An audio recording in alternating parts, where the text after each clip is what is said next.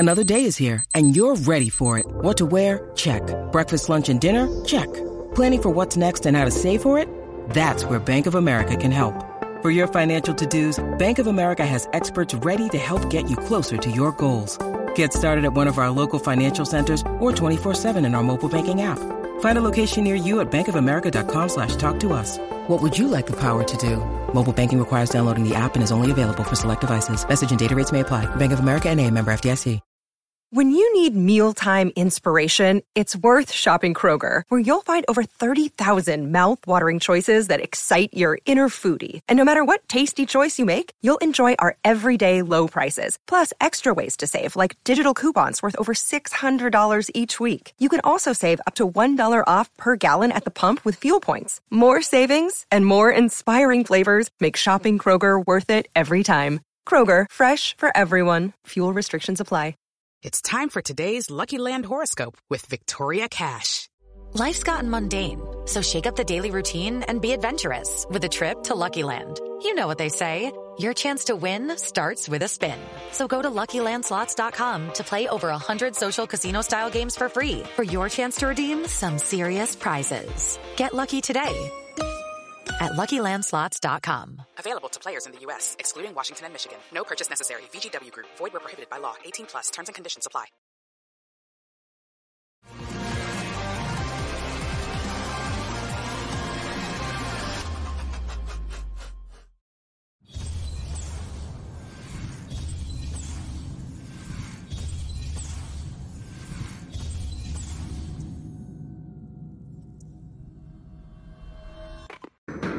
The Dave Hooker Show, represented by Banks & Jones, Tennessee's trial attorneys. Play to win, banksjones.com.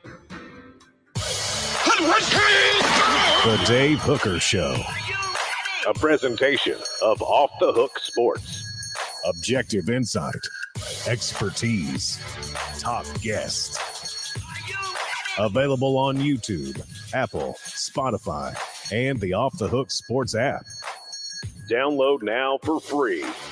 Also available on offthehooksports.com. I compute and obey. Now to Dave Hooker. Ready. Did you get any snow? If you're in Knoxville, I bet you did. And I don't want to hear anybody comparing it to 1993.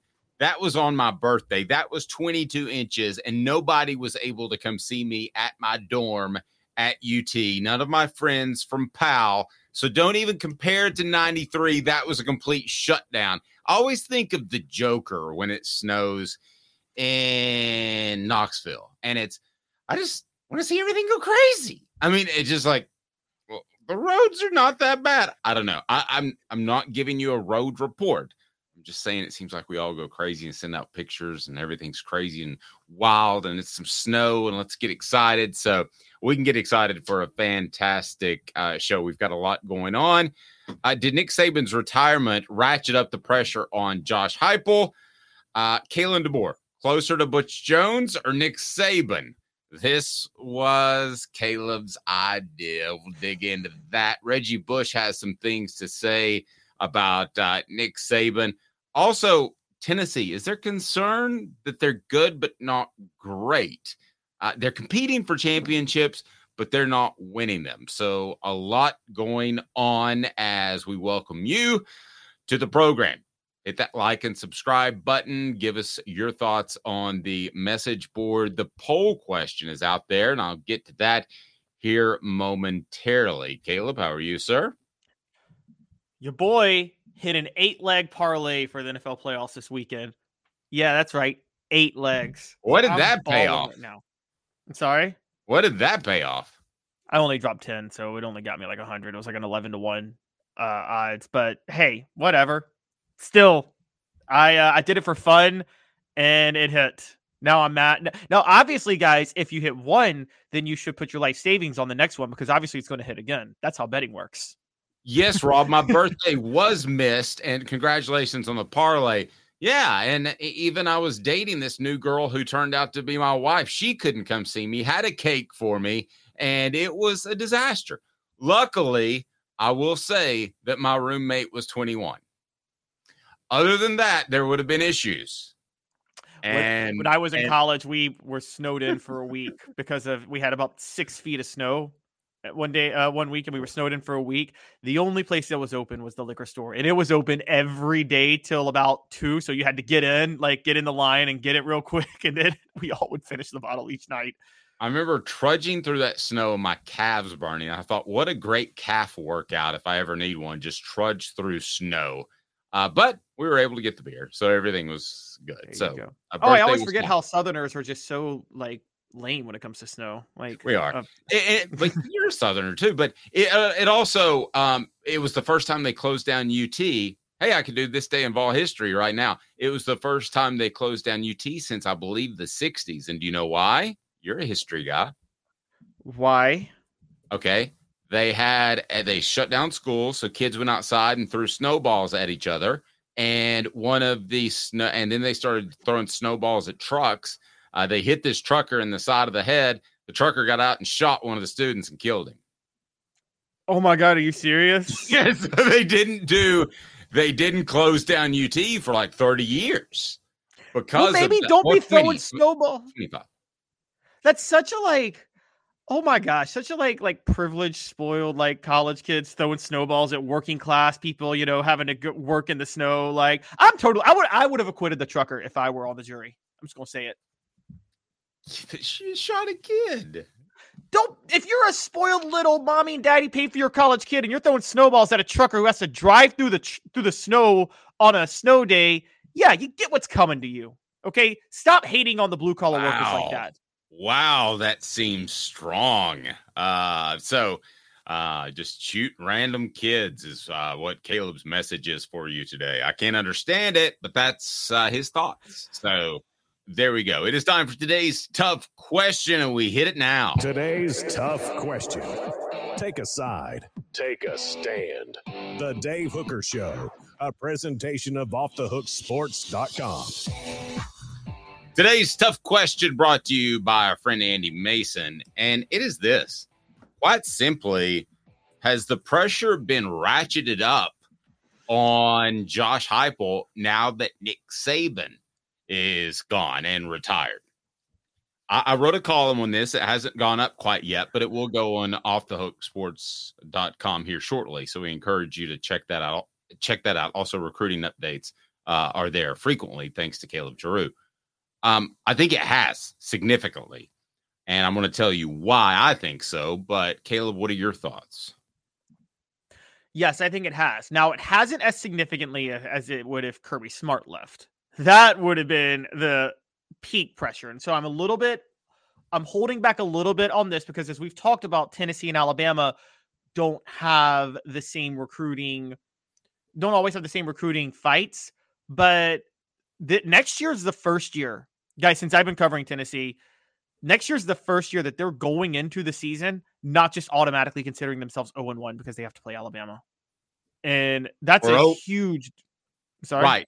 And in my column, I pointed out really 0-2 with Georgia and Alabama. You're going to be double-digit underdogs. It's not to say they're going to lose that game. Obviously, they beat Alabama just a couple years ago, but that would be the norm. You would go into a season as a touchdown or double-digit underdog to two teams.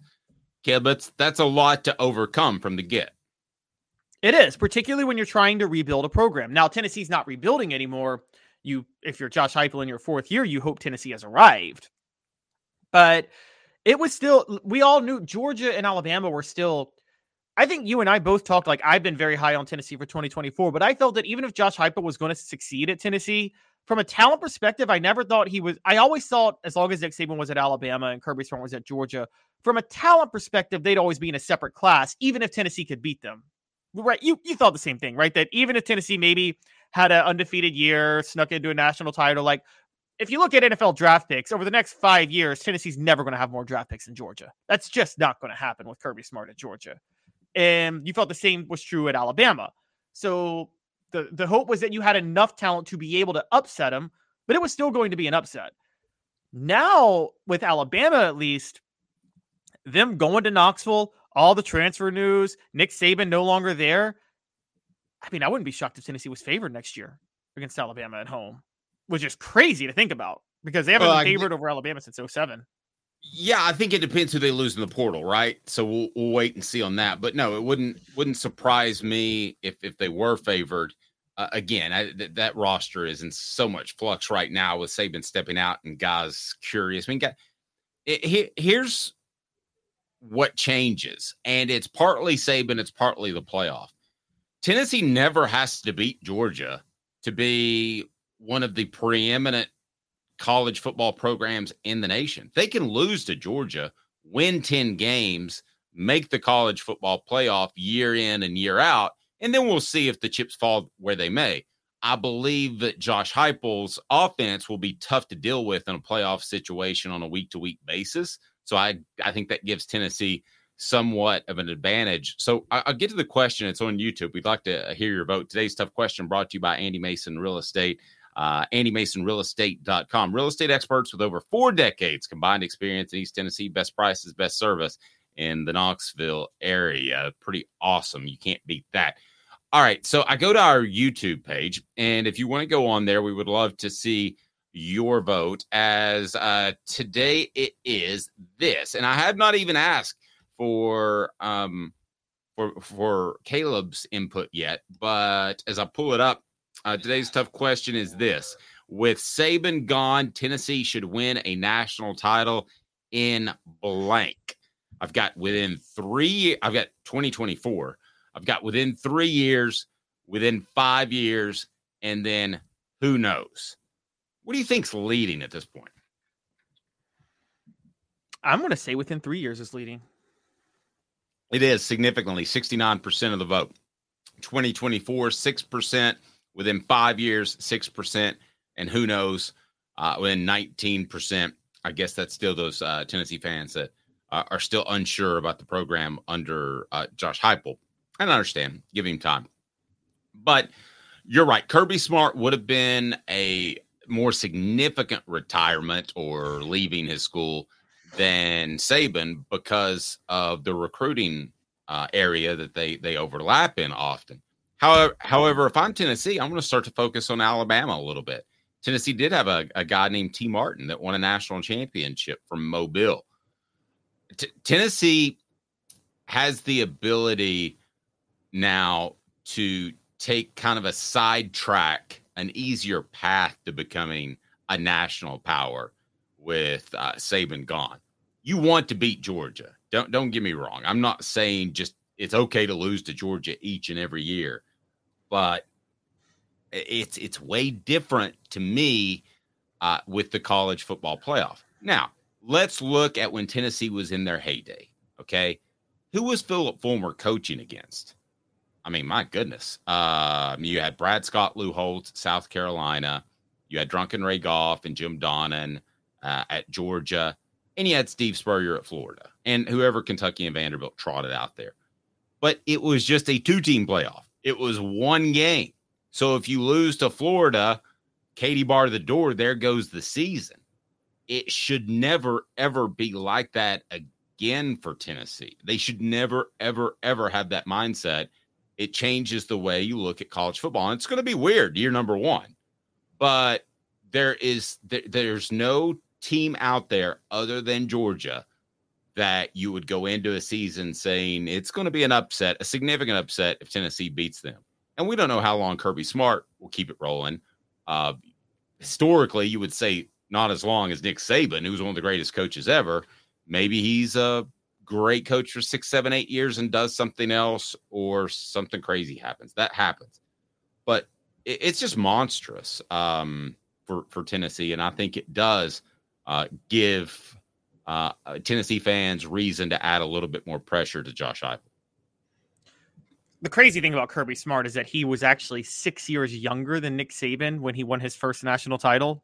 Than Nick Saban was when Saban won his first national title. And from what we understand, Kirby Smart has no desire to leave Georgia. Now that could change, but it seems like he wants to do this thing for a long time. And so, because Dave, I think you covered Saban when he was if Saban hadn't left LSU, he'd have done at LSU what he did at Alabama, right? Like he probably might have another national championship. Oh yeah, no, I think he would have done the same thing. Yeah, exactly. So Kirby Smart could do that and surpass Saban. Now, you are right. It is scary and things are clearing out. And I want to give a quick history lesson because you bring up Philip Fulmer. One of the reasons everybody at Tennessee knew it was over for Butch Jones was in 2016 when Tennessee was favored to win the East. That was when Georgia made the transition from Mark Richt to Kirby Smart. South Carolina had moved on from Steve Spurrier. Florida had had Jim McElwain as head coach. So everybody in Tennessee had everybody back. So you're thinking at Tennessee, if Butch Jones can't win the East this year, he's never winning the East, ever. And of course, he didn't win the East. He finished second to Florida, and then he made his cringe champions of life comments. And I think at that, we all knew that 2017 was over because everybody saw what Georgia was about to become. And so that was it. So you are right. You got to cash in. It's twofold. The SEC is a little bit easier, and there's a 12-team playoff. Now, I wanted to stick with this for a minute, Dave. On a national scale, Jim Harbaugh just interviewed with the Chargers. But by the way, the Chargers tweeted that he interviewed, which means Jim Harbaugh's gone, right? The fact that the Chargers tweeted that they interviewed him means he's gone. Yes. And yeah. Does it put even more pressure on Josh Heupel on a national scale when programs like Michigan lose a coach like that? Now with the college football playoff and college football becoming more national with the 12-team playoff. Yeah, but don't you think the next great coach is going to emerge? I mean, I think Harbaugh is fantastic. It took Harbaugh a long time to build them up, though, to a championship level. So, yeah, I think it helps. So the more great coaches that go in the NFL, it helps Tennessee for the elite programs, especially when they get in the playoff. The question is Tennessee a team that gets in the playoff? Because I think they're going to be an annual playoff participant. I think they're going to be in 3 out of 4 years. I think the question is, does Tennessee advance?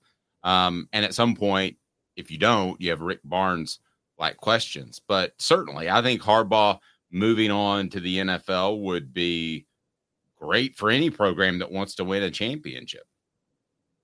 I agree. It'd be great for any program, and Ryan Day would be so grateful at that point too. But I think but actually I want to bring that up.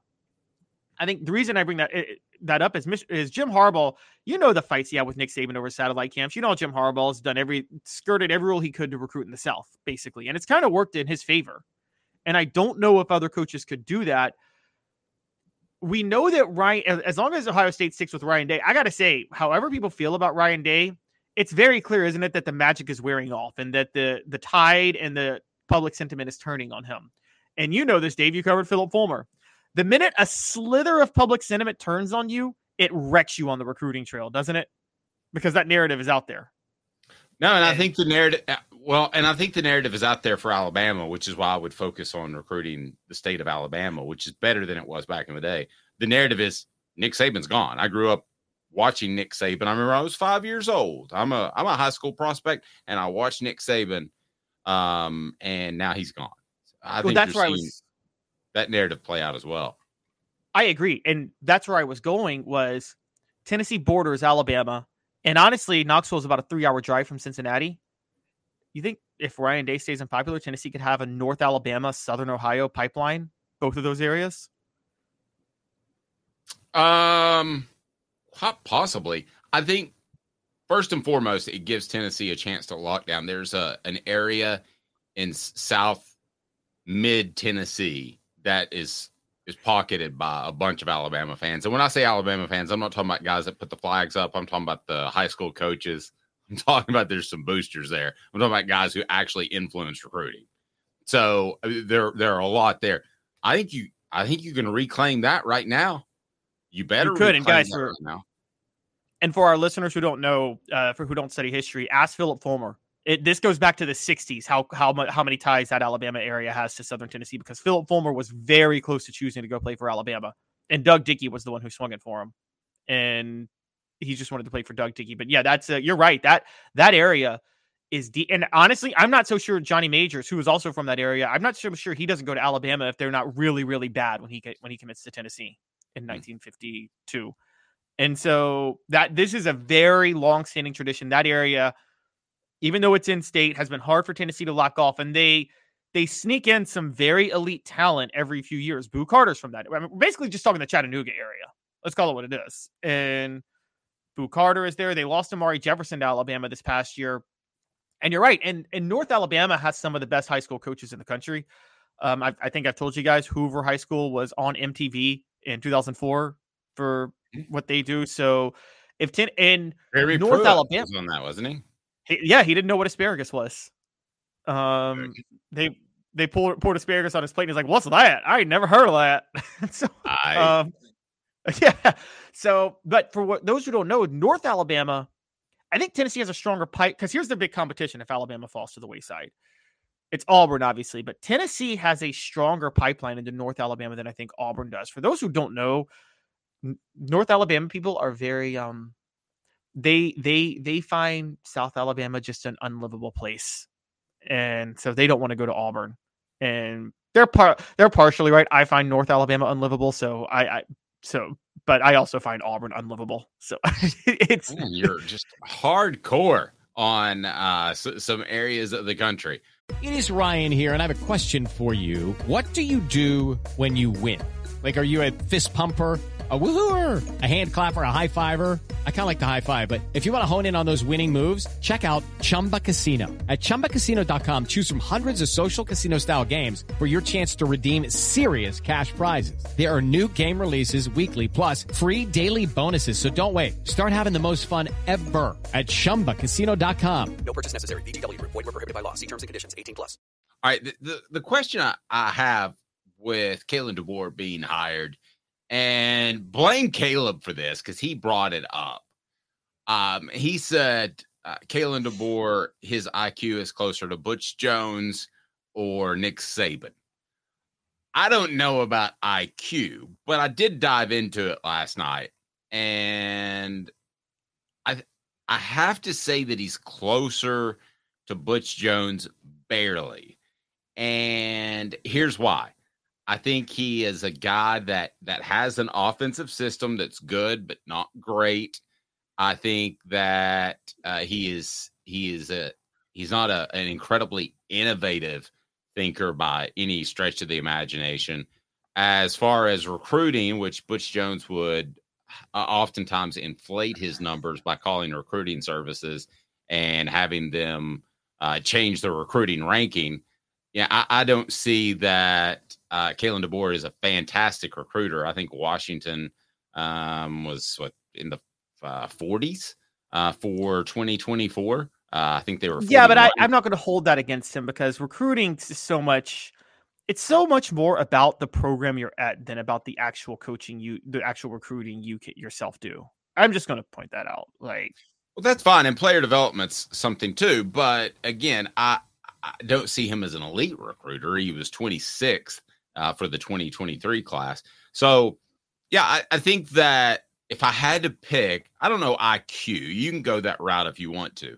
But I'm going to go along the lines of as a coach, I think he's closer. I've just changed my mind. He's closer to Nick Saban. He played for a championship. I mean, come on. Butch Jones was never, ever, ever going to play for a national title.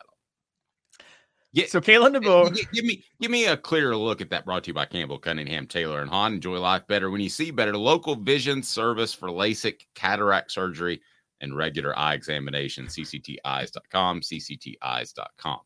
So I'm going closer to Saban. I just talked myself out of it. I don't know why you're so disrespectful of Butch Jones. He won a national title as an analyst at Alabama. My bad. Did he get a ring for that? Yes. No, the most humiliating was in 2018 after he got fired by Tennessee, and he was an analyst at Alabama, and Alabama blows out Tennessee. They gave him a cigar, and it's like, dude, you're smoking a cigar for blowing out a Tennessee team that you're responsible for putting together, bro. But yeah, he did that. Look, he's not as thin-skinned as Butch Jones, okay? He's not going to be as annoying in press conferences and as thin-skinned as Butch Jones. But there are in-game basic mistakes, having watched some Kalen DeBoer this year, and after I finally watched Washington on a national scale in the playoffs, there were some in-game basic mistakes that are very, shall we say, Butch Jones-esque. They're very Mario Cristobal-esque. Could I go Mario Cristobal for IQ? Or is Mario Cristobal on Butch Jones' level of IQ too? They're about the same IQ. I don't know.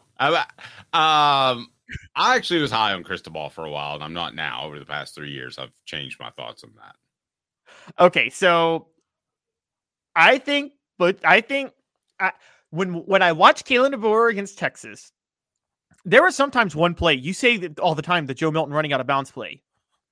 When Kalen DeBoer ran a play that allowed Texas a chance to get back into the game rather than run out the clock, I have to be honest with you, Dave.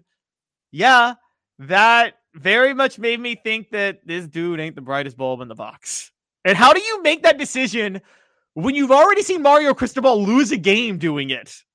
Yeah, in the and year. We are talking relative. But just in, a lot of college football coaches aren't brainiacs, okay? But I do think Nick Saban was one of the smarter ones.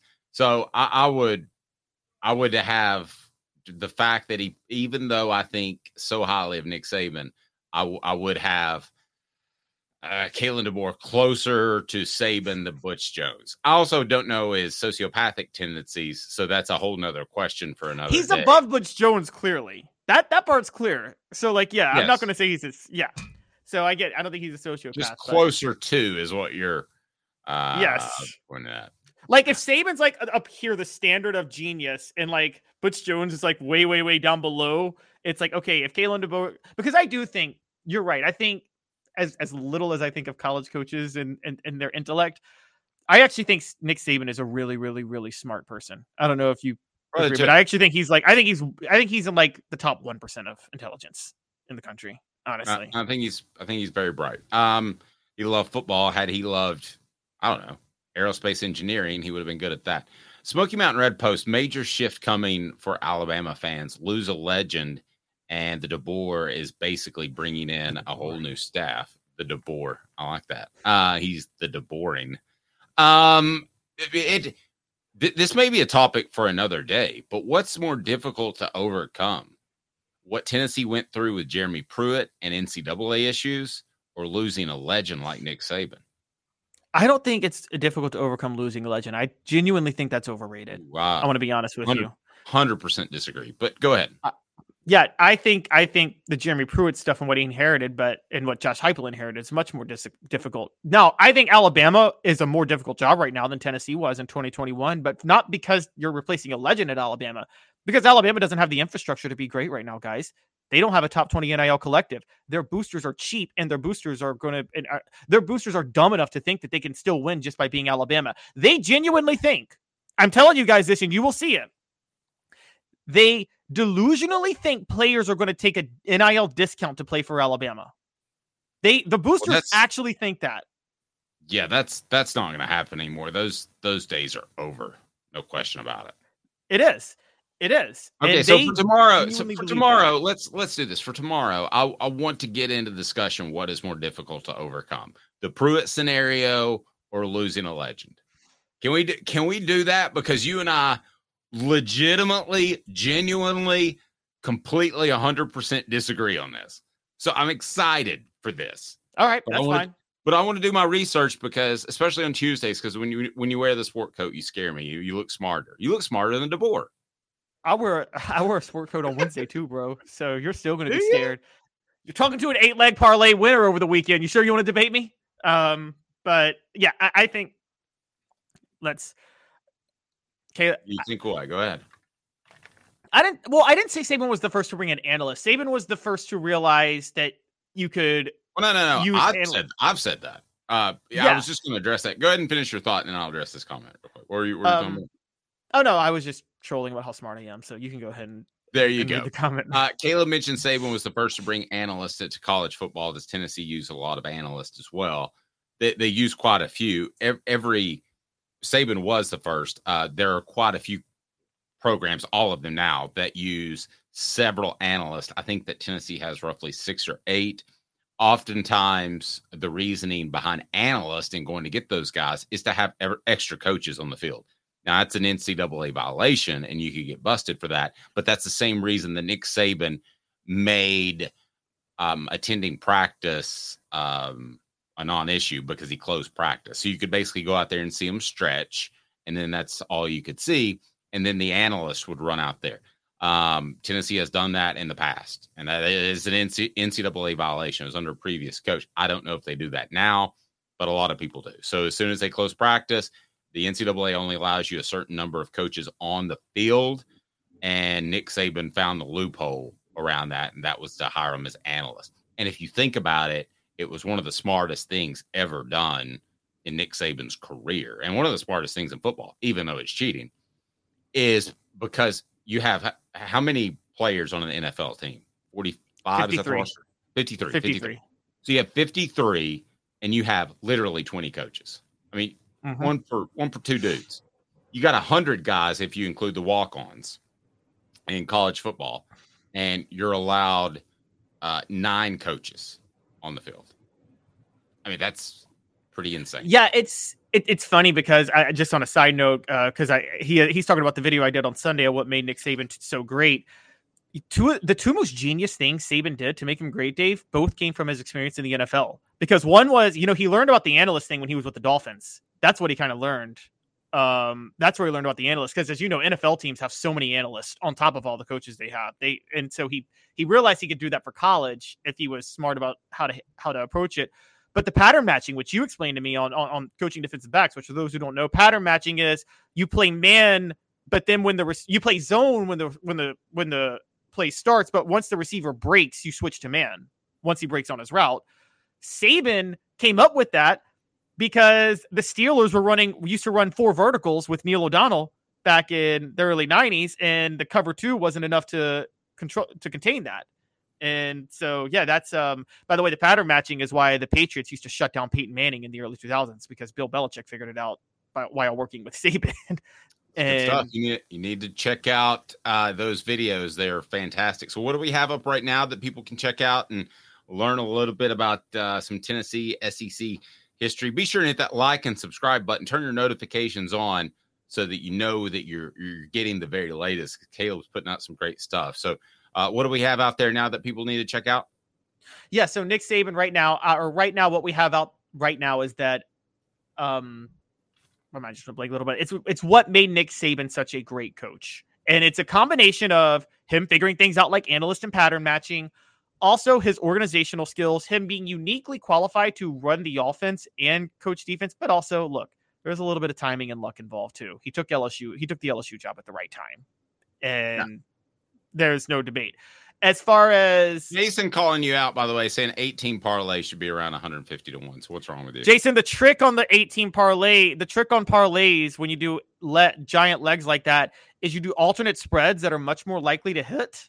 But if you do a bunch of them, you still get a pretty big payout. Oh my gosh, you start talking gambling and my eyes glaze over. I'll tell you what. I will say, okay, go ahead.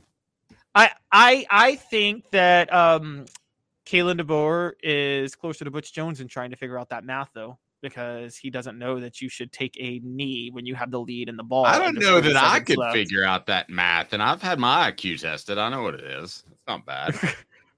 I don't know that I could do that. Some of the gambling stuff confuses me. My brain just doesn't work like that. I'll tell you. But they tried to give Kalen DeBoer credit for playing for a national title. Do we have to go down the list of coaches who have won national titles in college, Dave? There's this guy at Miami in 2001 that I might just leave him alone. But, you and I could have won. I'm sorry? He had a pretty good group. I'd say they've got a fantastic group at Rick Terry Jewelry Design. They want to be your jeweler looking for affordable game day jewelry. How about the Fire Opals, a Tennessee tradition? RickTerryJewelry.com. That is RickTerryJewelry.com. And this coming up is just an absolute dig by Caleb because he knows I'm a Cowboys fan. I even cleaned out the closet, and I had an autographed Des Bryant jersey that my wife wore on Sunday. We were so excited and cooked food and everything, and the Cowboys lost. Tennessee is also competing for a lot of things, and there's a comparison that Caleb made, both to irritate me and to inform you. 2 minutes, he's Caleb Calhoun. I'm Dave Hooker, Off the Hook Sports. Sun, sand, and salt water, the beach is a very relaxing place. Unless you wear contacts. Ow! Open your eyes to the best the beach has to offer with LASIK vision correction from Campbell Cunningham Laser Center. Ah. Sports Treasures in North Knoxville is one of the South's largest sports cards and memorabilia dealers, featuring over 10 million sports cards from vintage to modern. Sports Treasures carries a full line of hobby boxes, singles, autographed memorabilia, Tennessee Vol collectibles, fan cave decorations, and so much more. See a museum full of collectibles at Sports Treasures, 4819 North Broadway in Fountain City, and Sports Treasures on Facebook. Sports Treasures, where the real sports fan goes to shop. Have you seen the latest TriStar Hats Co. product? TriStar Hats Co.? What's that? You know, those really cool hats, shirts, tumblers, and even license plates with 3 stars like the official Tennessee flag and stripes like the American flag. Pretty patriotic if you ask me. Ah, gotcha. Seen those. Those are cool. Where can I get them? Simple. TriStarHatsCo.com. And if you order now, there's 10% on any order $50 or more. Plus, use the promo code HOOKED. With the promo code HOOKED, you get 10% off. That's hooked. And don't forget free shipping with any order over $50. Stock up at TriStarHatsCo.com. That's TriStarHatsCo.com. There are plenty of wannabes out there, so make sure you go to TriStarHatsCo.com for the best quality and customer service. Will do, and I'll be sure to use the promo code HOOKED. That's hooked when I do, to save an additional 10% off. TriStarHatsCo.com. TriStar Hats Co. is a trademark of TriStar Hats Co. LLC. Any use without express written consent is prohibited. The Dave Hooker Show, represented by Banks and Jones, Tennessee's trial attorneys. Play to win, BanksJones.com. Who's this guy? Hello, wizard. The Dave Hooker Show. Who? A presentation of Off the Hook Sports. What? YouTube, Apple, Spotify, and the free Off the Hook Sports app. Back to Dave Hooker. Welcome back. Hit that like and subscribe button for me, please. I greatly appreciate it. And we'll have this day in Tennessee football history coming up momentarily. So we can talk about this day in my Tennessee sports history when I had a walk up and down the strip trying to get a 12-pack because it was my birthday in 1993 and it snowed 2 feet, and people are trying to compare it to this. This ain't close, people. You weren't even wait, you are Butch Jones with your efficiency. Why are you just getting a 12-pack? One trek to the store, you need to get a handle. Because my mom watches the show. Because my mom watches the show. That's the reason. All right. So a 12-pack is better?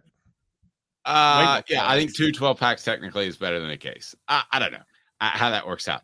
Okay. So the Dallas Cowboys lose, and they haven't won anything in a long time. Tennessee is 5th in the Directors' Cup standings, number 1 in the SEC, which I think significant, should be celebrated. It will keep Danny White his job for a long, long time. However, is that good enough? 4 downs now, brought to you by Dynasty Pools and Spas. 4 downs. 4 questions. 4 answers. The Dave Hooker Show. 4 downs. A presentation of OffTheHookSports.com. Yeah, first of all, I think you should celebrate being first in the SEC in the Directors' Cup, which takes into account, or in the standings, which takes into account all sports. You're probably never going to beat the West Coast schools because they have more sports like water polo and stuff like that they do. But that's not what really matters. Let's face it. I mean, it's revenue sports. It's men's basketball and it's football. I mean, that's what it is. But I think you should take pride in the Directors' Cup. I think that there are a couple of reasons why. I'm going to get to it now as we will get to first down. First, though, Coop, what should people do? Cooper Mays here. Hit like and subscribe. Coop told you to do it, so you better do it. Coop here. First down. All right. So how much does the success of other sports help Tennessee football? How much does it help? A lot? A little? Not much at all? Caleb? I honestly don't think much at all. No, I think it would have used to help back in the day when Tennessee stood alone as like a Lady Vols program, and so they stood out over everybody. But let's not forget that when Tennessee was at its peak in the 90s, basketball was the most forgettable thing out there. No one cared at all. And they were still getting number one recruiting classes. So against that backdrop, it's really hard for me to say that the success of other sports matters too much. I don't think it really matters at all anymore. And you're talking to somebody who has pointed out that Terry Fair came to Tennessee because he saw the Lady Vols on TV. But who just flips around the TV anymore? You know what you want to watch. You turn the TV on. You turn the YouTube on. Hopefully you watch this show. Hopefully you hit like and subscribe. But you don't just flip around anymore and happen to stumble across a women's basketball game and be introduced to the University of Tennessee. I mean, it's not how things work. If you're a football guy, you're a football guy. Even YouTube and the different social media will start feeding you that based off their algorithm. So I don't think it's nearly as significant. Would it hurt if Tennessee won a national championship in basketball on a Monday night and everybody saw it? It wouldn't hurt, but I don't know that anybody says, I'd never heard about Tennessee before. I live in Phoenix, Arizona, like Terry Fair did, and I want to go to Tennessee because they have a great athletic department through and through. I don't think it's that significant of a factor. Now, I would have argued that 20 years ago, but 30 years ago, I would argue that being on television matters a lot. Well, every game's on television now. All right, so second down, Coop. Cooper Mays here. Second down. Does the Director's Cup really matter to you as fans? And I want some feedback on the message board, so I'm going to leave this one open for a while. I mean, having the number one athletic department, does that mean anything to you? Caleb, should it mean something to Tennessee fans? I mean, to me, it's kind of cool, but it's not anywhere close to a championship. And I would include women's basketball, even though it's non-revenue, men's basketball or football. Rather have a championship in one of those than win the Director's Cup. You? Totally agree. Even baseball. Any of those four sports. Okay, baseball. I forgot about baseball. I would even consider I'd rather win a softball championship than finish one in the Director's Cup standings. I'm just going to be honest with you. Would you rather finish second in the Director's Cup and first winning a softball championship? I'll agree with that too. Yeah, I think it's more important to win championships always. I'll just to break this down. The Atlanta Braves set the record of 16 straight division titles. They got one World Series. The Marlins haven't won one division title, but they got two World Series during the Braves run. Who would you say had a more successful run, Dave? The Marlins or the Braves? Well, I mean, it's the Marlins. I know, but the Braves were really elite for like a decade. And they got one World Series out of it, and the Marlins went to the playoffs twice. And they got two World Series out of going to the playoffs twice. So Travis is on the other side of us. He says any publicity is good publicity. If the nation is talking about you, it has to be a good thing. And then he also said that he wants to win at everything. The Director's Cup, Rob asking, what is the Director's Cup? It's a culmination. Kind of answers your question. It's a culmination of how all the sports have done, and it evaluates the athletic department in each and every sport. Tennessee has done. And so this is for fall sports. We have to be clear. This is for fall sports that they're fifth, not overall for the year. Exactly. And so it comes out in late June, typically for the entire year. What down is it, Coop? Tennessee center Cooper Mays here. Third down. Okay. Would basketball completely remedy this? Would you if Tennessee won a national championship, would it take pressure off the rest of the sports? And in turn, would it take pressure off Josh Heupel in football? I got an interesting take on this. I want to get yours first. It's brought to you by Dynasty Pools and Spas. Dynasty Pools and Spas is in Athens. Their showroom is unbelievable, and they deliver to Knoxville or Chattanooga. Complete support, spa cover, and chemicals to keep your spa bubbling at its best. Dynasty Pools and Spas. Go to dynastypoolsandspas.com and you can order your pool and your spa chemicals right there. And they're the best in the biz. Mention Off the Hook Sports. Get a $500 discount on any spa. That's pretty awesome. A $500 discount Off the Hook Sports. Would basketball remedy all this? Yay or nay? It would not remedy all of this, but it would put Tennessee athletics in a very rare category, which is to be a school that won a national championship in football, men's basketball, and women's basketball. And I think they'd be the only one to have done it in the modern era of college sports. When I say modern era, for those who don't know, I'm saying when after every school has integrated. So roughly 1970, 1971 on, which is basically when Title IX started anyway. It would put, I think, if Tennessee were to do that, that would be a very, very rare accomplishment. But no, it would not take pressure off Josh Heupel because football still matters more than everything else by a long shot. I think it would, and I think it's a cautionary tale. Here, I think, is the worst case scenario with this 12-team playoff and Tennessee having a solid coach at the helm. I think that the worst case scenario is they're a program in football that they make the college football playoff every year, but their talent isn't quite of the ilk as a Georgia, and they get bounced out. I would have said Alabama previously, but now that's completely changed with Saban. So that's what you don't want to be. You're kind of like that NFL team that is 9-7. You don't get a great draft pick necessarily, but you also don't advance in the playoffs. You're just good enough where you don't make any sort of significant change. That, to me, is the scariest scenario for Tennessee fans. And I would certainly watch out for that in the coming years. That being said, is anybody going to be upset if Tennessee makes, in the next 5 years, they make the playoffs 4 times, and let's say they make the Final Four twice? No, people are still going to say that Josh Heupel is successful, but you're kind of in a situation there where you don't want to make a change, but you don't know if he can advance past the elite coaches in the playoffs. I think that's the scariest thing. All right. Well, there's just to add to it. See, I'm starting to think it would put more pressure on Josh Heupel because the last thing Josh Heupel wants to hear, the last thing he wants to hear is that Tennessee is now a basketball school.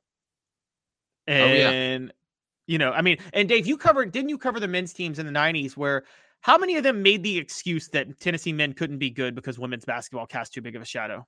It was the dumbest excuse. I think Pat Summitt clearly put pressure on Philip Fulmer during that time. There's no question in my mind. And it wasn't her fault. She didn't do anything wrong. I mean, she won championships, and even Steve Spurrier would make references to Pat Summitt. You know, they got a championship coach up there in Knoxville. But beyond, I wasn't even talking about Fulmer.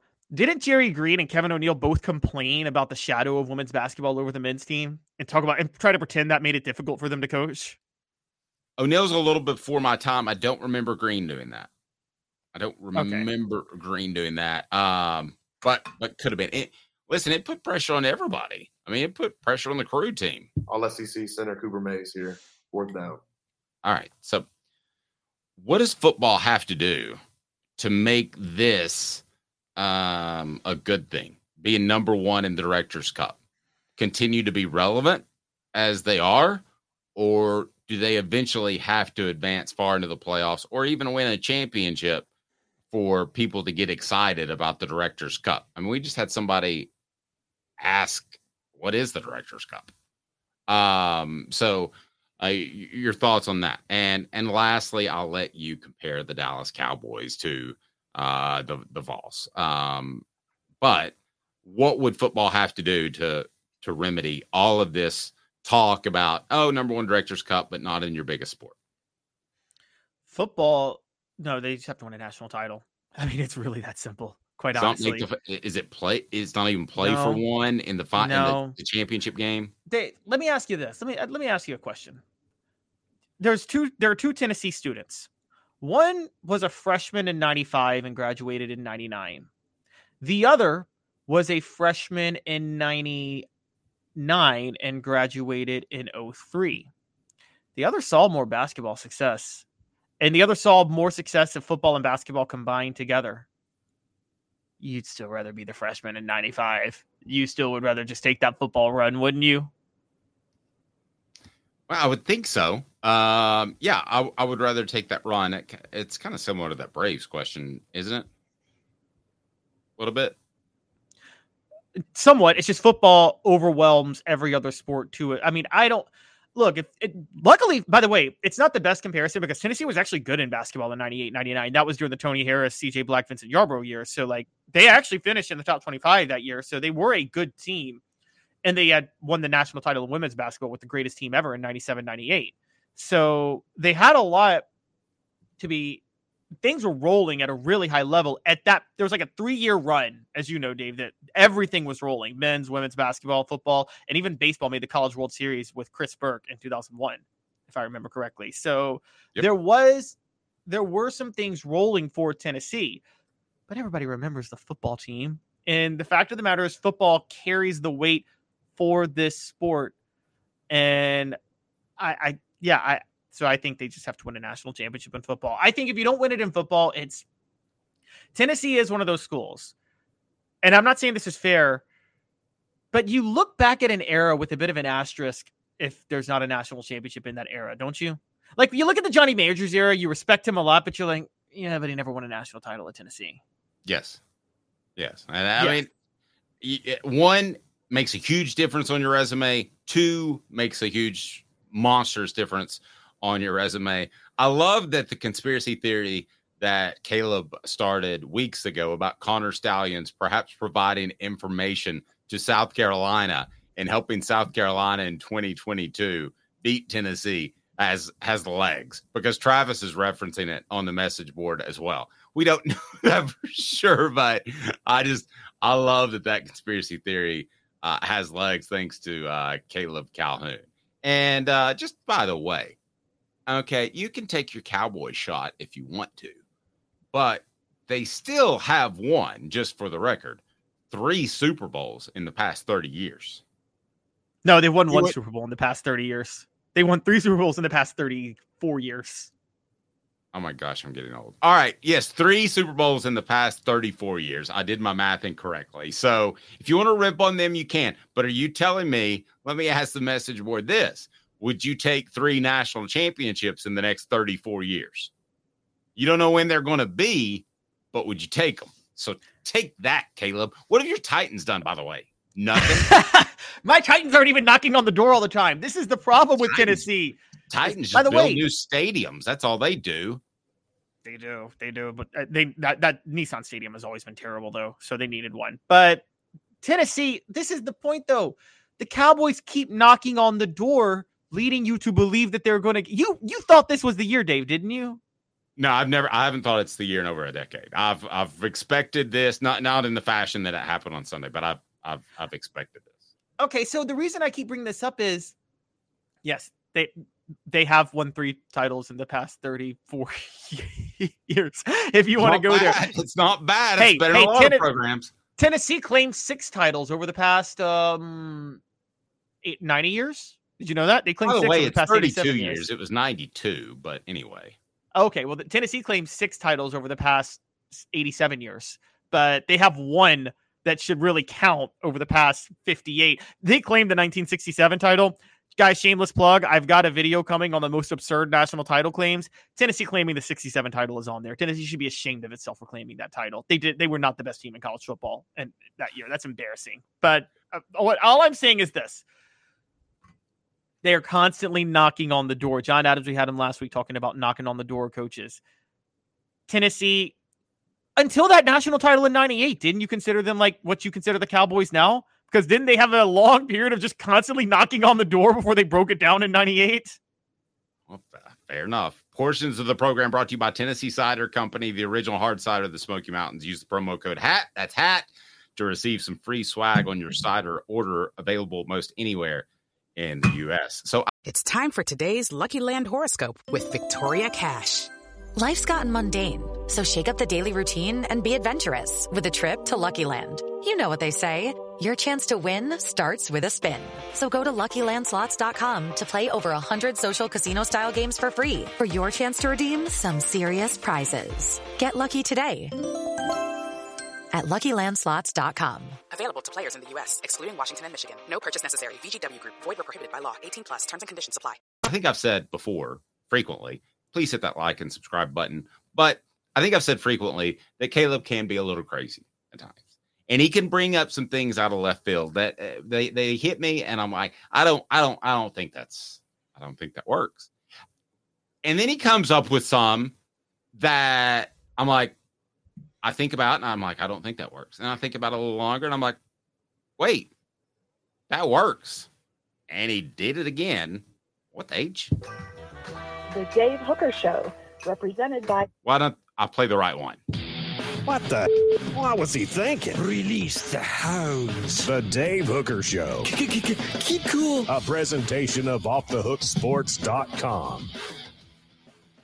Could Tennessee football be on the verge of becoming edge rusher U?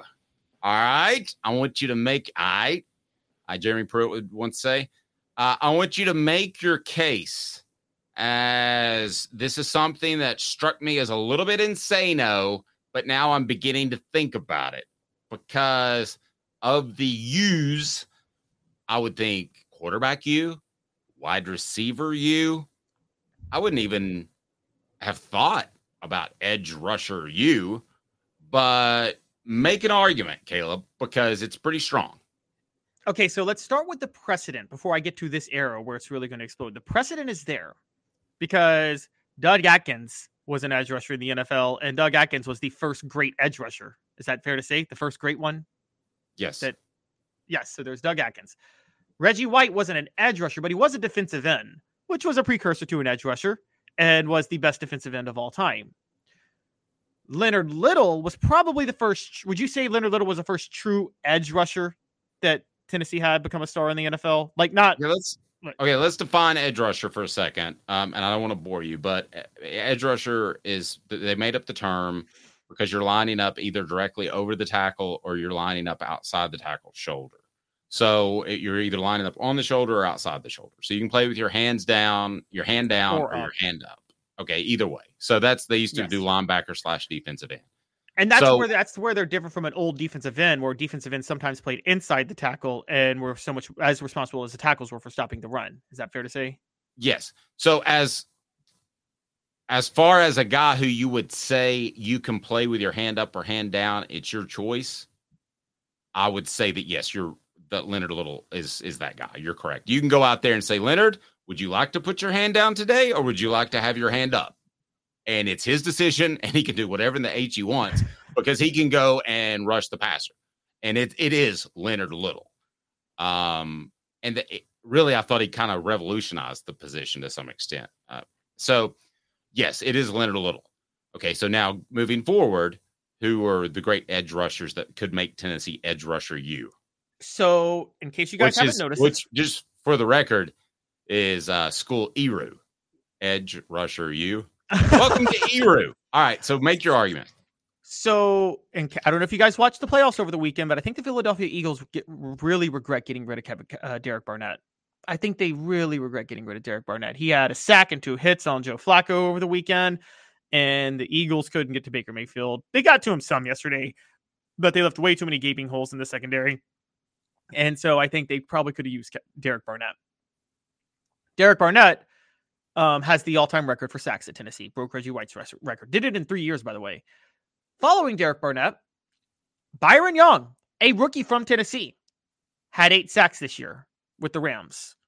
And he's got a future stud career ahead of him. Tennessee right now may have the best edge rusher in college football in James Pierce Jr. Fair.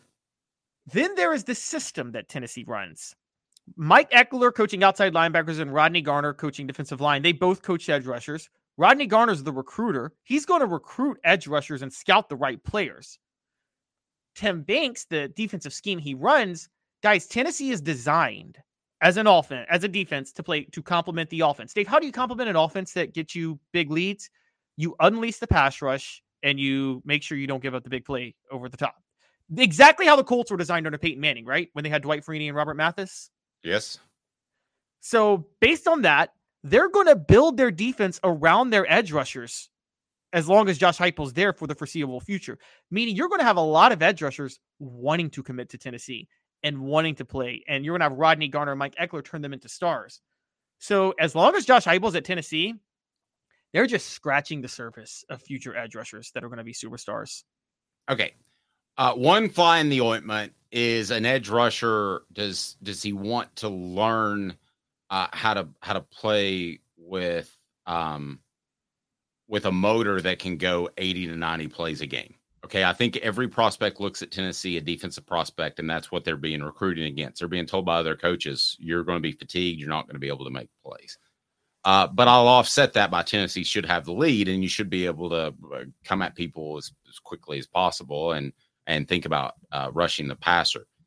Here's why I think Caleb's onto something, but I think there is a bit of a time limit. And I'll tell you why. Brought to you by Don Self. Customer service still matters. DonSelf.net. Over 40 years of experience right there. Built their business and reputation on taking care of your customers in College, Dale, Ottawa, and the greater Chattanooga area. DonSelf.net. DonSelf.net. Or call 423-396-2126. 423-396-2126. It's Rodney Garner. I mean, Rodney Garner walks into a room in recruiting. First of all, he gets into the rooms, which the high school coaches are oftentimes in charge of. He gets into the rooms, first of all, and he says, look at what I've done over my career. I have done quite a bit, and I've made some good players, elite players. I've made some elite players better. My question is, how long is that window open? Because Garner was born in 66. That would make him, that would make him 58. 58. Or 57. Okay. 58 when the season starts. Okay. Well, it's June 30th. So, yeah. So, he'll be 58 this upcoming year. So, I mean, my question is, how much longer does he want to do it? Because his job, believe it or not, is much tougher than any of Tennessee's coordinators, than Josh Heupel's job, because he has to recruit like the Dickens. At some point, that's going to wear on you. So I don't want to sidestep your question, but I think Tennessee has a window in which they can be edge rusher you. I just don't know that they can be edge rusher you forever with Garner being at his age. If he was 48, I think we'd be having a way different conversation, because he either hasn't had the chance or hasn't had the desire to be a head coach and move up in the coaching ranks. So if that's the case, then Tennessee's got just a plum sitting right there as one of its assistant coaches. I just don't know how much longer he wants to coach. Well, you bring up the great point, and I'm not saying, I never want this for anybody, but this is just the fact with Rodney Garner. At his age, he's not going to become a head coach, probably. That just doesn't seem very likely to happen. Right. For Rodney Garner, if you're a career assistant, and you know this, Rodney Garner started when assistants, like you talk about, Dave, were making what, 40, 50,000 a year, maybe? And probably around 70, 80. Yeah. Okay, 70, 80. Here's the thing. As long as Tennessee pays to keep him, Rodney Garner, I'm sure he's fine. He's probably good for life. He's made good money as an assistant. But given the fact that he's been a career assistant, if he retires now as opposed to 65 or 68 when he can collect Social Security, well, that's a lifestyle difference in money, right? That difference, it's not like Josh Heupel, whereas if Josh Heupel walked away tomorrow, he's good. He's golden for his money. Like, for Gardner and for career assistants, that 7 years of not working, that is a lifestyle change in money for when you want to retire. So I think Gardner, because he's a career assistant, is in this thing at least until he's 65 to be able to get on Social Security and Medicare, and maybe 68. And well, 7-year window is pretty good. I mean, a 7-year window is pretty good. Yeah, Tennessee became wide receiver for you in a 7-year window. In coaching, that's basically eternity. Exactly.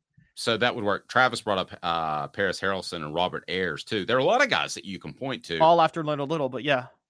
Right. But after what you said, the thing that sticks out the most is Banks's defensive scheme. I think you're going to have some guys who are able to create pressure.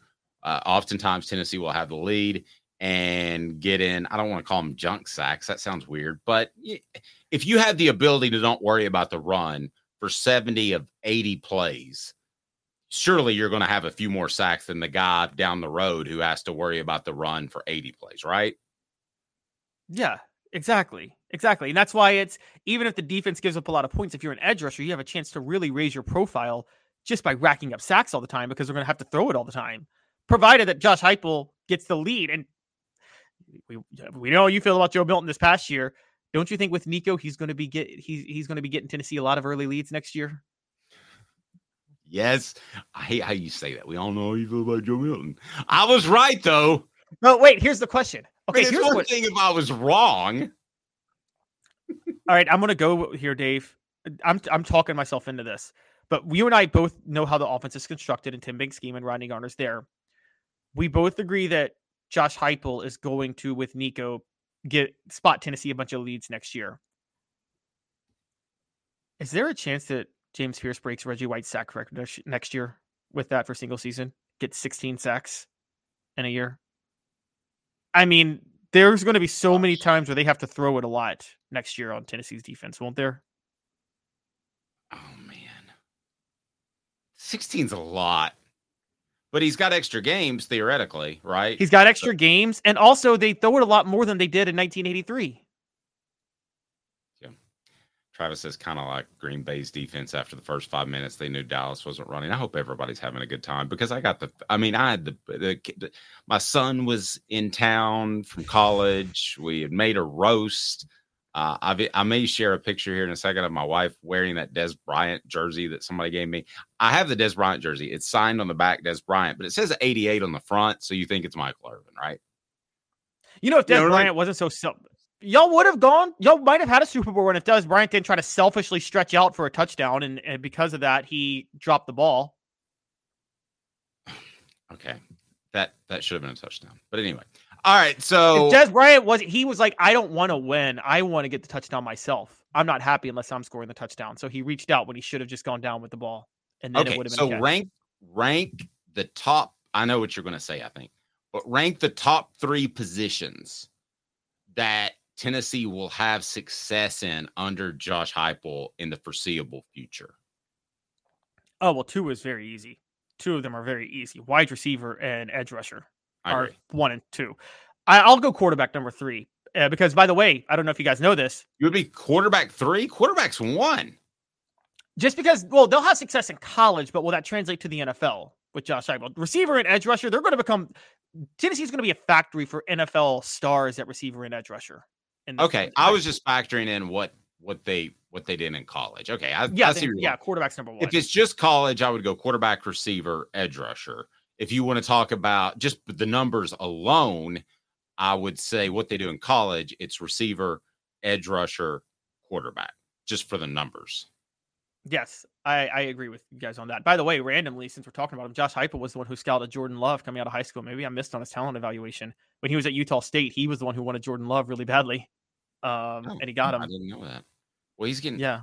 It must be nice just to have a run of great quarterbacks for over half of a century, as basically what Green Bay may be on the verge of. But anyway, and they got rid of that malcontent Aaron Rodgers, who still doesn't come back from his Achilles he teased us about. But anyway. But, Dave, I was really shocked Quincy Carter didn't work out because he played for one of the greatest coaches ever in Jim Donnan. Jim Donnan did such a good job developing him. Was he recruited by Drunken Ray Goff? Just stop it. Stop it. Rob says, mark this date. Caleb will come back to the show when the 16th sack happens next year. Well, he's always going to be on the show. So if that's the case, Rob, I don't rub it in when I'm right. I never do that. Yes, you do. James Pierce, how many sacks did Pierce have last year? How many did he have last year? I'm going to pull that up real quick, but I don't think it was. Again, this whole thing is based on Tennessee getting a lead, but he had 10 sacks this past year. He had 10. A quiet 10 sacks. So yeah, and that is okay. So let's say right now, if you had to take it, you had to bet a mortgage. Does he beat Reggie White's sack total this year? No, not if I had to bet a mortgage. But if there were good odds, if it's like a plus 200, I'd do it. Interesting. I'm going to go. I think he does it this year with the extra games. And there's better players around. College football playoff. You are right. Does he do it in the regular season? Let's play that one. Does he do it in the regular season? I'm not doing that. And there's and also don't forget there's more talent around him, even with the loss of Tyler Barron. So I think that Tennessee and James Pierce. First, I think they're going to have to lead a lot more because I don't like Joe Milton. I think they're going to have to lead a lot more, but I think that he is also going to be able to platoon a little bit. Tim Banks is. Hit that like and subscribe button. I tell you what, another crazy Caleb thought is Reggie Bush and why he seemingly takes a shot at Nick Saban and in turn takes a shot at all of college football. Hang tight, he's Caleb Calhoun. I'm Dave Hooker, Off the Hook Sports. Sun, sand, and salt water, the beach is a very relaxing place. Unless you wear contacts. Ow! Open your eyes to the best the beach has to offer with LASIK vision correction from Campbell Cunningham Laser Center. Ah. Sports Treasures in North Knoxville is one of the South's largest sports cards and memorabilia dealers, featuring over 10 million sports cards from vintage to modern. Sports Treasures carries a full line of hobby boxes, singles, autographed memorabilia, Tennessee Vol collectibles, fan cave decorations, and so much more. See a museum full of collectibles at Sports Treasures, 4819 North Broadway in Fountain City, and Sports Treasures on Facebook. Sports Treasures, where the real sports fan goes to shop. Have you seen the latest TriStar Hats Co. product? TriStar Hats Co.? What's that? You know, those really cool hats, shirts, tumblers, and even license plates with 3 stars like the official Tennessee flag and stripes like the American flag. Pretty patriotic if you ask me. Ah, gotcha. Seen those. Those are cool. Where can I get them? Simple. TriStarHatsCo.com. And if you order now, there's 10% on any order $50 or more. Plus, use the promo code HOOKED. With the promo code HOOKED, you get 10% off. That's hooked. And don't forget free shipping with any order over $50. Stock up at TriStarHatsCo.com. That's TriStarHatsCo.com. There are plenty of wannabes out there, so make sure you go to TriStarHatsCo.com for the best quality and customer service. Will do, and I'll be sure to use the promo code HOOKED. That's hooked when I do to save an additional 10% off. TriStarHatsCo.com. TriStar Hats Co. is a trademark of TriStar Hats Co. LLC. Any use without express written consent is prohibited. The Dave Hooker Show, represented by Banks & Jones, Tennessee's trial attorneys. Play to win, banksjones.com. You're listening to The Dave Hooker Show, a presentation of OffTheHookSports.com. The internet is full of pictures of each and every one of you. Available on YouTube, Apple, Spotify, and the Off the Hook Sports app. Download now for free. Is there nothing you people can't do? Also available on OffTheHookSports.com. All right, let me tell you something, a quick fact right now about the Derek Dooleys of the world, about the Butch Joneses of the world that would brag about a top 25 class, that would brag about a top 10 class, that thought that was good enough. Well, it's not. And there's a baseline. We use the term floor a lot in the NFL draft of Tennessee football and how they can recruit because of what they have. In other words, I'll just look at the message board now. In other words, Rob, Travis, Jerry, you guys could have success at Tennessee to some extent. And to some extent, may mean a top 25 class, it may mean a top 40 class. Tennessee is the 6th most watched college football team in the nation. So there is an inherent value there that a lot of schools don't have. You had the question, does the NCAA or college football need Tennessee to be good? And I say absolutely yes. Need or want, we could debate that word. But yes, Tennessee, and it's obvious with what you guys, the fans, did, and showing up for game after game after game, and some games that were not that meaningful last season. Yeah. And I think Kirk Herbstreit has said it. When Tennessee's better, college football is better. I think it's one of those 15 or so programs when they're better, Tennessee's that college football is better, Caleb. I don't think there's any doubt about that. But I was surprised to see them 6th most watched. That seemed pretty high to me. Yes, and so to bring up the stats, Alabama was the most watched team, and then Ohio State was second. Colorado was third, but that's the Deion saga. And Georgia was fourth, and Michigan was fifth. Michigan won the national title. Michigan and Alabama played in the most watched college football playoff game ever.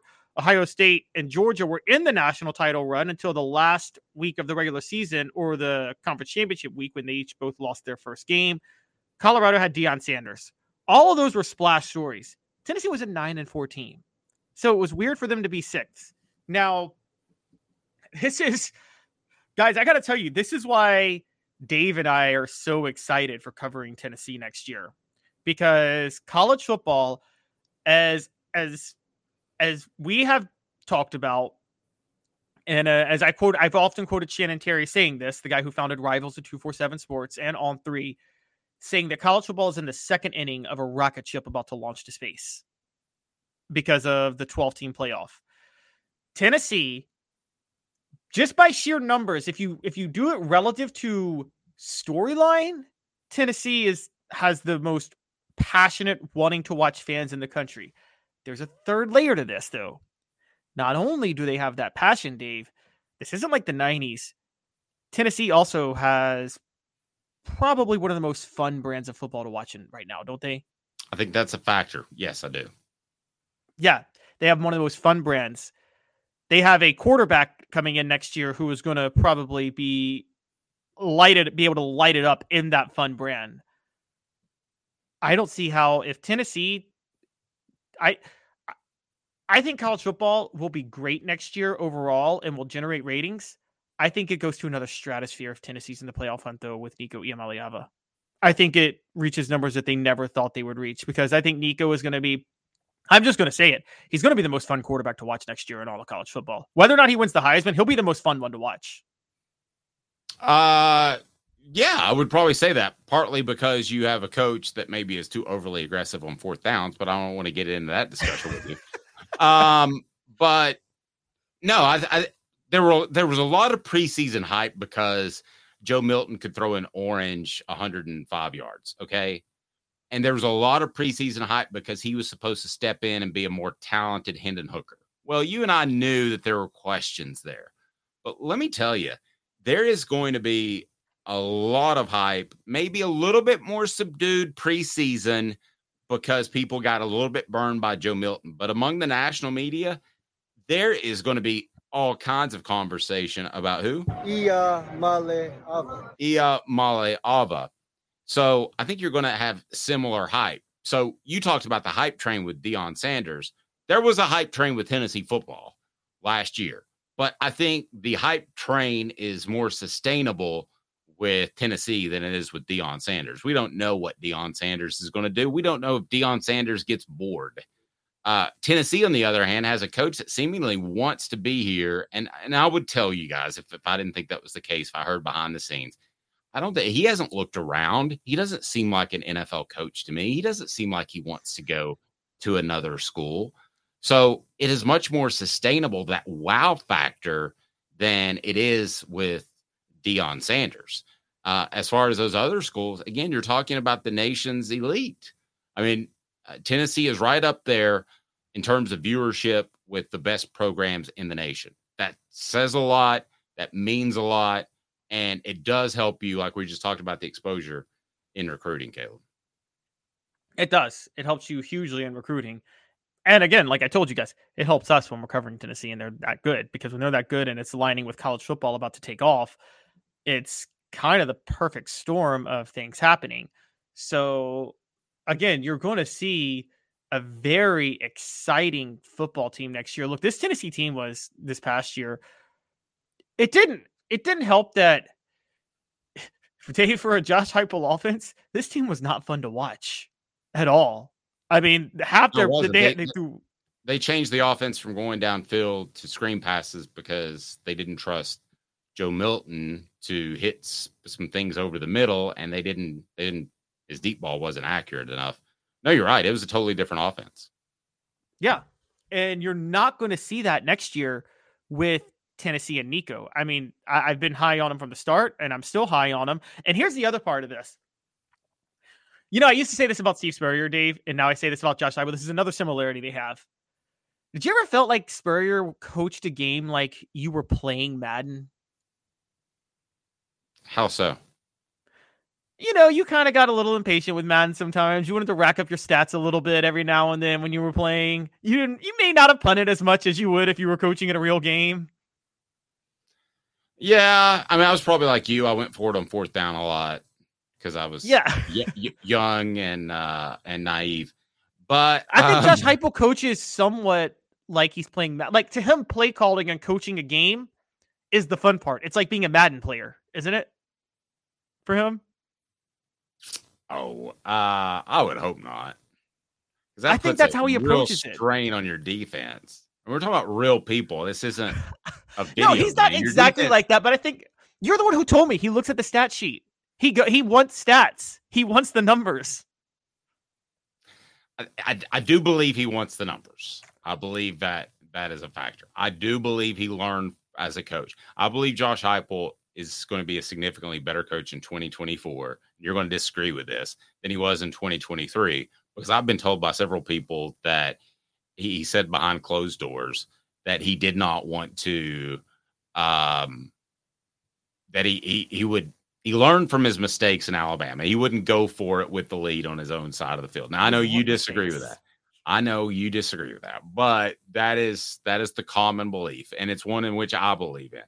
So he's made himself better as a coach. So, yeah, I think that Tennessee's offense will be exciting, but they don't have to go for it on fourth down at their own end.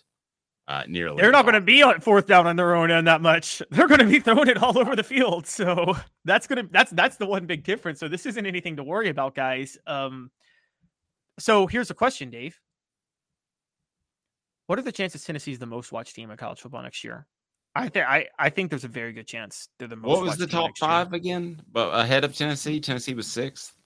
Alabama, Ohio State, Colorado, Georgia, and Michigan. Hold on, let's take it one at a time. Alabama, I'm going to say drops significantly, so I'll put Tennessee above them. Viewership only is what we're talking about on the field. What else? Ohio State. I'll say Ohio State still wins. No, it's Tennessee. It's going to be Tennessee. Okay. All right. Who's third? Colorado. No, they won't be. That's gone. That's done. I mean, unless they get really relevant again, where they're winning 9 and 10 games and pushing for the 12-team playoff. That was a neat show. Georgia. I will still say Georgia is above Tennessee because I think they're a better program right at the second. Michigan, I think Harbaugh leaves, so no. So I would have. So you got Tennessee third behind Ohio State and Georgia. Yeah, and Hunter and I are on the same page. He said they can jump Bama and Colorado, but Georgia and Ohio State will still stay above. I totally agree with that. You're basing this, but you are only basing this on who you think is going to be better than Tennessee next year. But you have to add the factor of if Tennessee gets better, then their viewership could explode. Like, does an 11? Here's the question: don't you think a 10-win Tennessee draws more viewers than a 12-win Georgia? No, you don't. No, I don't. Now, if you said a team that goes into November undefeated in Tennessee and has a chance to get a first round bye, and they're that exciting, then I think you've got a strong argument. But as long as Georgia is still winning double-digit games in the regular season, making the college football playoff, I think people are going to go out of their way to watch them. Now, let's not mistake Atlanta for a Georgia town, but that is a big metro. It's not, but it is a big metro area, and they will jump on a bandwagon of anything. And right now, you see more Georgia stuff around Atlanta than I ever have before.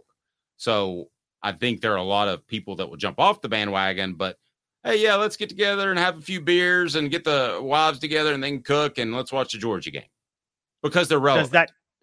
Does that change if, as we saw 2 days ago, Bill Belichick was interviewing with the Falcons? Does that change if Bill Belichick's at the Falcons this year? You know, it's funny you bring that up. I know people that run 2 radio stations in Atlanta, and there's one that says they want to be all pro, and there's another one that says they want to be mostly college. So I would give you this. The the ratings between the two, the college one wins. So I can't 100% answer if it's a Belichick. I mean, that's a splash higher.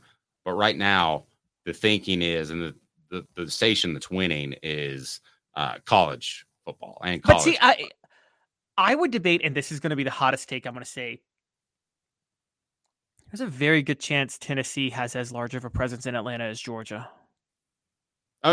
As Georgia, no, but there'll be a significant second. It's the biggest booster base outside of the state of Tennessee. Because I think Tennessee among SEC schools, all schools equal, I think, forget market size, things like that. I think Tennessee has the largest number of fans of any school in the SEC. In just terms of raw, like loyal, hardcore fans, the largest number of devoted fans that will watch no matter what. I think Tennessee wins on that. And anybody who has been on Vol Twitter for the past 10 years will attest to that. Because again, y'all can say what you want to say about Eric Ainge and Dave. I know you have your thoughts, but and I know they were trying to prove a point, but he wasn't lying about Sanford Stadium. They're not that raucous usually. If you go to that stadium, they're especially before they closed the end in, which is the time that he was referring to. Apex Apparel Group, design, brand, market your way. All kinds of products. Go to apexapparelgroup.com or just call Tyler at 865-919-3001, 865-919-3001. Support our sponsors. That's why we're here. And Tyler can take care of cups, shirts, whatever you need. He is fantastic. Again, Apex Apparel Group. It's time for today's Lucky Land horoscope with Victoria Cash. Life's gotten mundane, so shake up the daily routine and be adventurous with a trip to Lucky Land. You know what they say, your chance to win starts with a spin. So go to LuckyLandSlots.com to play over 100 social casino-style games for free for your chance to redeem some serious prizes. Get lucky today at LuckyLandSlots.com. Available to players in the U.S., excluding Washington and Michigan. No purchase necessary. VGW Group. Void where prohibited by law. 18+. Terms and conditions apply. And then you have Reggie Bush, who, for goodness gracious, and as long as Reggie Bush walks the face of the earth, he is going to say something about players getting paid. I'm surprised he didn't say something about Jeremy Pruitt. Maybe he did. But his thoughts on, because Reggie Bush got a house and his parents were able to stay there during his time at Southern California, which at the time was a NCAA violation. But his thoughts on Nick Saban, he says NIL ran him away. He has no more control over five-star recruits. The playing field is level, and he can't handle that. I think that's the most asinine statement I've heard in a long, long time. It's this. It's a statement that comes from. It's a statement that comes from a casual, as Josh Pate would say, who hears the talking about college football, but doesn't actually dive into what's happening in the sport. Reggie Bush thought he was making an intelligent comment. You ever been around somebody, Dave, who they to keep up with you in a conversation, they want to pretend like they know what you're talking about, and so they say something it's just so asinine and stupid because they say something that they may heard in passing on a surface level but never dove into it. No, absolutely. That's what this was. If Reggie Bush knew a lick about college football or covered it at all right now, he would realize this is one of the stupidest things he's ever said.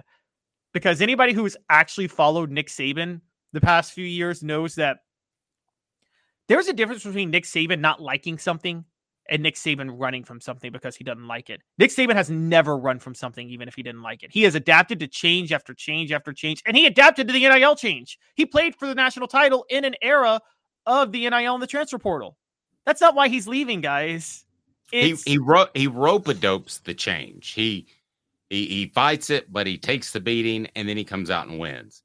And I think that he would have won NIL because money's there had he needed to, but he didn't need to because he could use the old John Calipari thing as tripping over nickels to get to millions.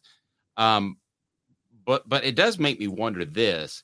When you talk about a perfect coach, is a perfect coach a great scheme guy? Is he a great recruiter? Or is he great at NIL?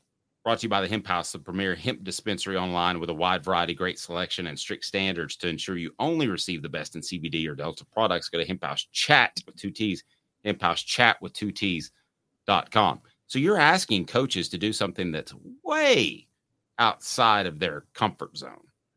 You're asking them to handle money, and you have X amount to spend on these guys. Oh, it makes me wonder, would you rather have someone that is fantastic at NIL management, or would you rather have someone that is a great scheme coach or is a great recruiter? Where would you rank that among the most important things that a college coach can bring to the table?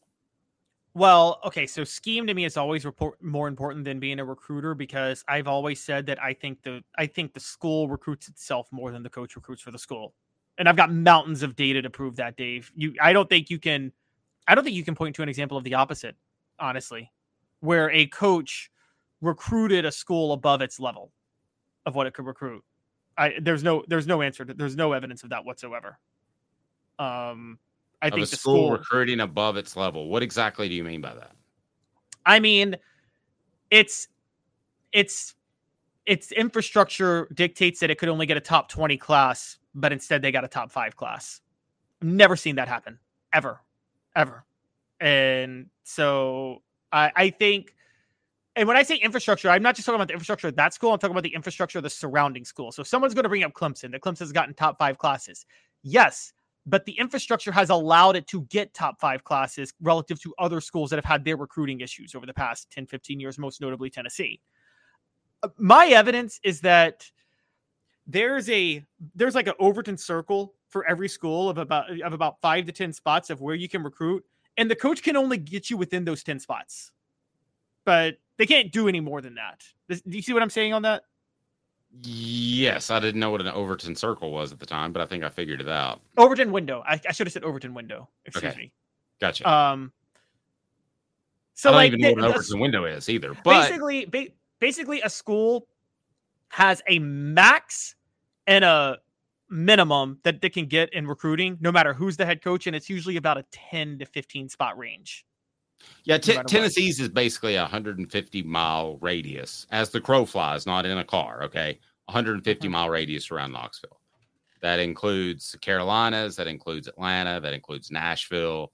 That's where they have to own. Forget about the fact that Memphis is in the state. Worry about that. Your state is that 150-mile window, which bleeds over into other states, which I think is kind of what your job. And what I mean is also the range. Tennessee at max could have a number 1 class. Is it safe to say Tennessee could have a number 1 class?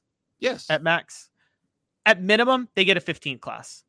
There's no range greater than that, honestly. The range is always about 15 spots of any coach, no matter the coach. The range is about 15 spots for a school. It's 10 to 15 spots. And that's why I say there's an Overton window. So I always devalue recruiting, because I think recruiting is so much more about the school than it is the coach. And I've always felt it's more about the school than the coach, the more I've covered it and followed it. I agree with that. Now, there's something about being a grinder in recruiting. I think you would agree with that. You can't have Derek Dooley who doesn't make the trip to see Von Bell. Recruiting with that. Actually, I was going to get to that. Funny enough. Recruiting is not about the ability to sell. It's about the work ethic, really. You just either you have a base level, like Nick Saban. He's not a good salesperson. Nick Saban cannot sell anything. But it's because he works his butt off in recruiting. That's why he was so good for so long.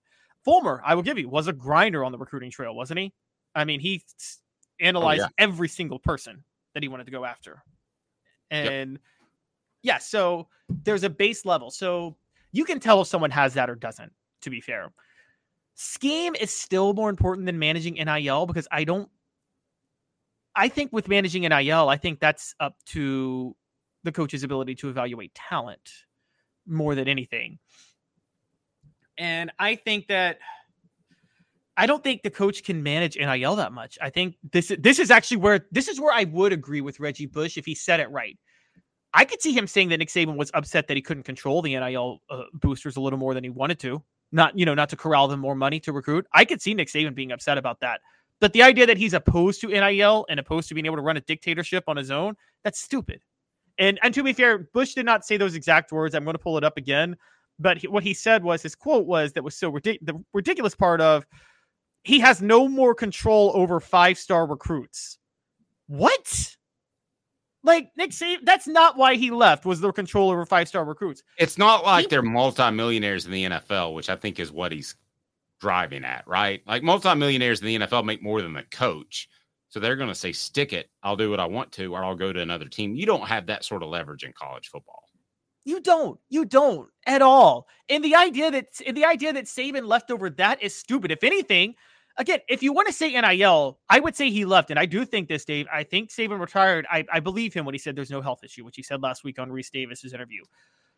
I think Nick Saban, after the transfer portal closed, realized that Alabama boosters were not going to cobble up the money necessary for NIL for him to recruit and be competitive.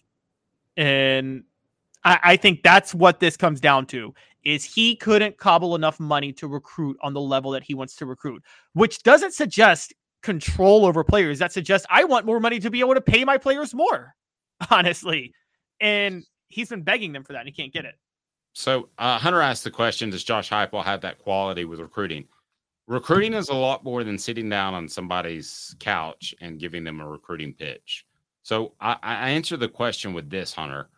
Yes, he does, for two reasons. One, Tennessee has significant NIL, but the other is the culture around Tennessee's football program. Caleb, it's significant. Prospects show up on campus and they feel that, and it's a big deal. And listen, players are honest with each other. Do you think players honestly went to a fellow prospect, a 17-year-old, and said, Butch Jones has my best interest at heart. I love this guy? No, they didn't do that. No. Did they do that with Josh Heupel? There's no doubt in my mind that they do that with Josh Heupel. No, you are right about that. And as a matter of fact, there's a reason Butch Jones got 2 top 5 classes and then never got a top 10 one after that. Mm-hmm. And sounded good on the front end, but on the back end, players are saying, this dude's nuts. Yeah, that's exactly what was happening. I mean, look at his haircut. For the love of God, look at his haircut. How can he not be nuts? They didn't say that. By the way, Dave, I just had a mind blow moment. And I know it's a crazy mind blow, but this explains to me, how many times have you covered new coaches at a school and they always make a splash with 2 good recruiting classes to start out and everybody's excited about them? And I'm like, how do they always recruit so well at the start and then flame out? I'm like, oh, there's not enough players who can talk negatively about how bad they are yet. Yeah. And you pay the assistant coaches to tell the prospects that everything's okay. You're not going to pay these kids. These kids are young and they're noble for the most part, and they're going to tell the absolute truth. And most of your players out of 85 are not particularly happy. So you've got to try to make them all somewhat happy, because, one guy's a freshman. He's just getting in. He's 40 pounds underweight, and he's getting the hell beat out of him in practice because he's on the scout team. Most of them are not happy, but Tennessee has a culture right now where guys are happy, and it's across the board. And it was more business-like at Alabama, might be that way at Georgia, but there's more than one way to skin a cat. I think Philip Fulmer had a good culture. I think Mac Brown had a good culture. I think there are other guys that have won recruiting and won championships with culture, and along with NIL. Yes, I think that makes Josh Heupel a very strong recruiter. Well, and there's the other part of this too, which is when you talk about players talking, it's one thing for former players to talk bad about a program. I think every coach has had former players talk bad about him publicly, hasn't they? Every single one has had former players. Most of the time you can explain it away with sour grapes or being upset. I believe, was it Anthony Herrera or Anthony Sessions that just lit into Philip Fulmer? One time, it was like in 2008, like years after he had left, and he talked about how I don't remember that. Oh yeah, it was. I would think Sessions on the defensive side, because they really loved John Chavis and didn't have as much interaction with Philip Fulmer. But I don't know. Well, somebody Herrera being an offensive lineman, I know he wasn't really happy with his amount of playing time at the time. I don't know. Yeah, so there was a former player, but there have been former players that have trashed programs. Where it stood out with Butch Jones is you can usually explain it by like they're sour grapes, they're upset they didn't get here, they are upset they didn't get this, they didn't get to play, and that's what they're mad about. You didn't get that with Butch Jones. You got former stars coming out trashing him. I mean, you have Alvin Kamara, who I'm not saying is the highest character guy, don't get me wrong, but you do have Alvin Kamara lamenting how he was misused by Butch Jones when he was there. And when stuff like that happens, you're right. Then it starts to be a red flag. You haven't seen any of that with Josh Heupel. I mean, you won't even see Jeremy Banks come out and trash Josh Heupel right now because, I mean, you know, and you would think the sour grapes Jeremy Banks would do that. You haven't seen any of that. And I think that has a lot to do with, I think players are starting to respect Heupel. I think with Fulmer, I don't think former players were trashing Fulmer. I think former coaches and former scouts and former people like that started to fall out of favor with Fulmer that hurt him with recruits. Because I think what the story you told me stands out. The story that Fulmer sandbagged Jason Witten when he was trying to get his NFL draft stock, I think that wrecked him in recruiting long term. I think it hurt him across the board within his own team as well.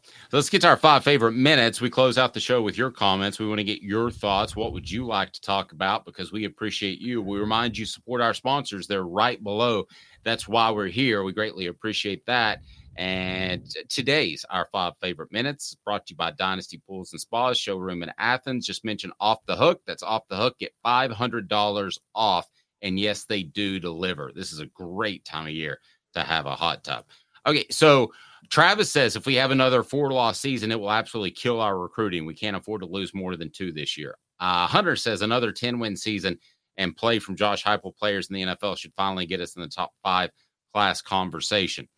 So what's the difference between 10 wins and 8 wins in recruiting?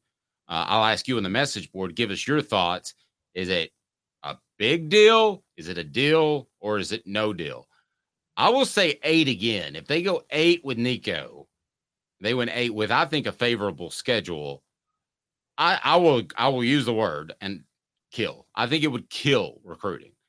I think 10 would take Tennessee to another level in recruiting, which right now they're battling to get inside the top 10. I think they would be inside the top 10 moving forward. And then you win a couple of college football playoff games, maybe better than that. But I agree with both of our statements. I think 8 with both of the statements on the message board. I think it's a monster deal, big deal if it's 8. That's back-to-back 4 losses. If it's 10, I think it's a significant deal because it helps Tennessee. But in terms of recruiting, 8 would be – you would start to wonder if Josh Heupel's the answer, wouldn't you? It's over if it's 8. He's not the answer if it's 8. I'll just say that out. Even if he keeps the job a couple more years. I would tend to agree with that. But neither of us think that's going to happen, but I would tend to agree with that. Yeah, that's dead man walking numbers is 8. 10 does not – so 8's more significant than 10 in the other way because 8 means he's dead man walking. 10 does not mean that he's totally secure, but it at least not only mean job security, I mean just helping recruiting. Yeah, but 10 will help him recruiting. 10 will help him recruit. I agree with that. But I think that 8 is just you can't have 8. I'll just to give you an example. Gus Malzahn went 12-2 at Auburn his first year, went to the national title game. He went 8-5 the year after that in 2014. That wrecked him. He was a dead man walking for like 7 years, Dave, when he was at Auburn after that because he couldn't maintain what he had built, quite honestly. And yeah, 8 would be. Look, I'll be honest with you. I think losing the Citrus Bowl this year, finishing 8-5, that could have been devastating. I mean, 9-4 looks a lot better than 8-5. And I know that's weird to say, but the Citrus Bowl devastating would be a little bit too strong for me. I would think it would be very, very significant. It would. So Hunter says another 8-win season groups you in with Kentucky and South Carolina. So that's right. Hit that like and subscribe button. If you haven't subscribed yet, do so. Please turn your notifications on as well. Again, hit the like button. Go ahead and hit that right now before you cruise out. For Caleb Calhoun, I'm Dave Hooker. This has been a presentation of Off the Hook Sports. Hello, it is Ryan, and we could all use an extra bright spot in our day, couldn't we? Just to make up for things like sitting in traffic, doing the dishes, counting your steps, all the mundane stuff. That is why I'm such a big fan of Chumba Casino. Chumba Casino has all your favorite social casino-style games that you can play for free anytime, anywhere with daily bonuses. That should brighten your day a little. Actually, a lot. So sign up now at ChumbaCasino.com. That's ChumbaCasino.com. No purchase necessary. VGW Group. Void where prohibited by law. See terms and conditions. 18+. Judy was boring. Hello. Then Judy discovered ChumbaCasino.com. It's my little escape. Now Judy's the life of the party. Oh, baby, mama's bringing home the bacon. Whoa, take it easy, Judy. The Chumba life is for everybody. So go to ChumbaCasino.com and play over 100 casino-style games. Join today and play for free for your chance to redeem some serious prizes. ChumbaCasino.com. No purchase necessary. Void where prohibited by law. 18 plus terms and conditions apply. See website for details. Step into the world of power, loyalty, and luck. I'm going to make him an offer he can't refuse. With family, cannolis, and spins mean everything. Now, you want to get mixed up in the family business. Introducing The Godfather at ChumbaCasino.com. Test your luck in the shadowy world of The Godfather slot. Someday, I will call upon you to do a service for me. Play The Godfather, now at ChumbaCasino.com. Welcome to the family. No purchase necessary. VGW Group. Void where prohibited by law. 18 plus. Terms and conditions apply.